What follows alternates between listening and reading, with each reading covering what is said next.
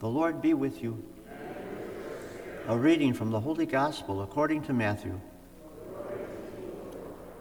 Jesus said to his disciples, "Whoever wishes to come after me must deny himself, take up his cross, and follow me.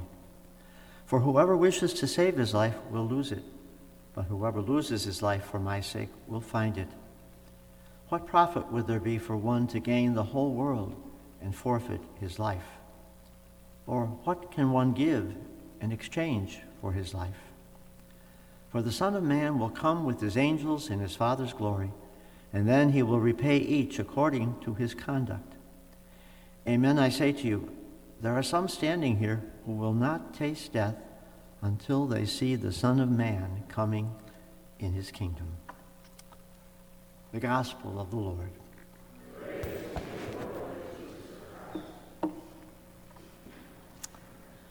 As I mentioned at the beginning, today we're celebrating this Mass in commemoration of the dedication of the Basilica of St. Mary Major. There are 4 major basilicas in Rome: St. Peter, St. Paul outside the wall, St. John Lateran, and St. Mary Major.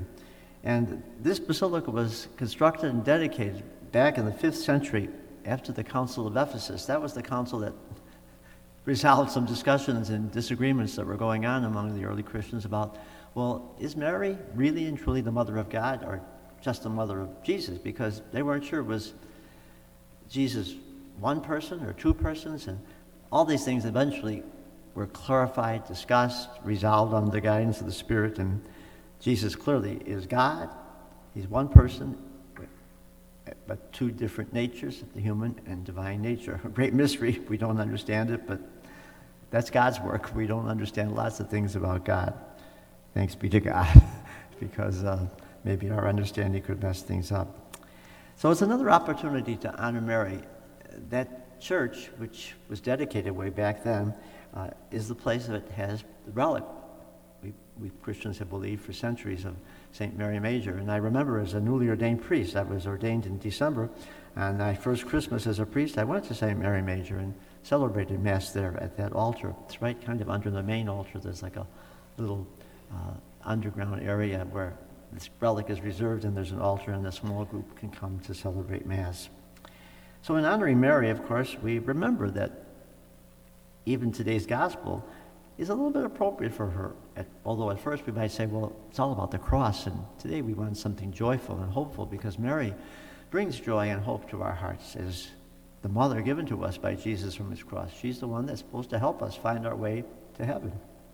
Well, let's think about Mary for a minute. The cross was very much a part of her life, right from the get-go. I mean, as soon as the child was born, she and Joseph had to flee to Egypt with the baby because Herod was threatening the child. Even when they brought him to the temple, Simeon, the aged man, said, "Mary, one of these days, this child is going to bring about a sword piercing your heart." When he was 12 years old, he disappeared when they went to Jerusalem. And on their way home, they realized he wasn't with the crowd. He had stayed in the temple at Jerusalem, discussing things with the teachers. And she was so frustrated. "Why did you do this, son?" Like many mothers, concerned about their children as they're growing up. And then even watching her son rejected, humiliated, ultimately crucified, standing there at the cross. She didn't know that he was going to rise from the dead. She went through the pain that every mother goes through if a son dies before she does. So Mary shared the cross.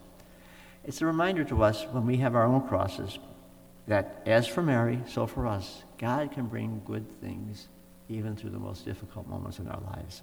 The good thing, of course, was that Jesus rose from the dead, and his resurrection reminds us that with God's help, we can all overcome sin, suffering, and death, that we do have an eternal home where we will be joyful and hopeful forever. So we walk with Mary today, and we thank her for her companionship, and we intercede for her, asking for her special intercession on behalf of all the people, maybe some of you present today, who are bearing heavy crosses, either because of physical suffering, because of the death of a recent loved one, or because of some worries in your life that just don't seem to want to go away.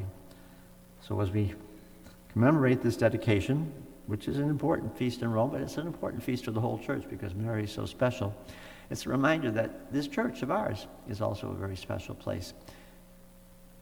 Always, church dedications are feasts. I remember, I don't know if you recall this, but every one of those Roman basilicas has a feast on our church calendar. Our cathedral church dedication, if you're a cathedral parishioner, the feast day on February 14th, which is normally Peter and Cyril and Methodius, and then, of course, out in the culture is Valentine's Day. At the cathedral, it's the anniversary of the rededication of our cathedral back on February 14th, 1996, when it was remodeled. And I'm sure there's an anniversary of the dedication of St. Cecilia Church, but I don't know what the date is. But maybe we can ask Father Mike when he comes back from vacation if he's looked it up yet as the new pastor. So God bless you. Enjoy this Feast of Mary. And as I return to the chair, we'll offer some petitions.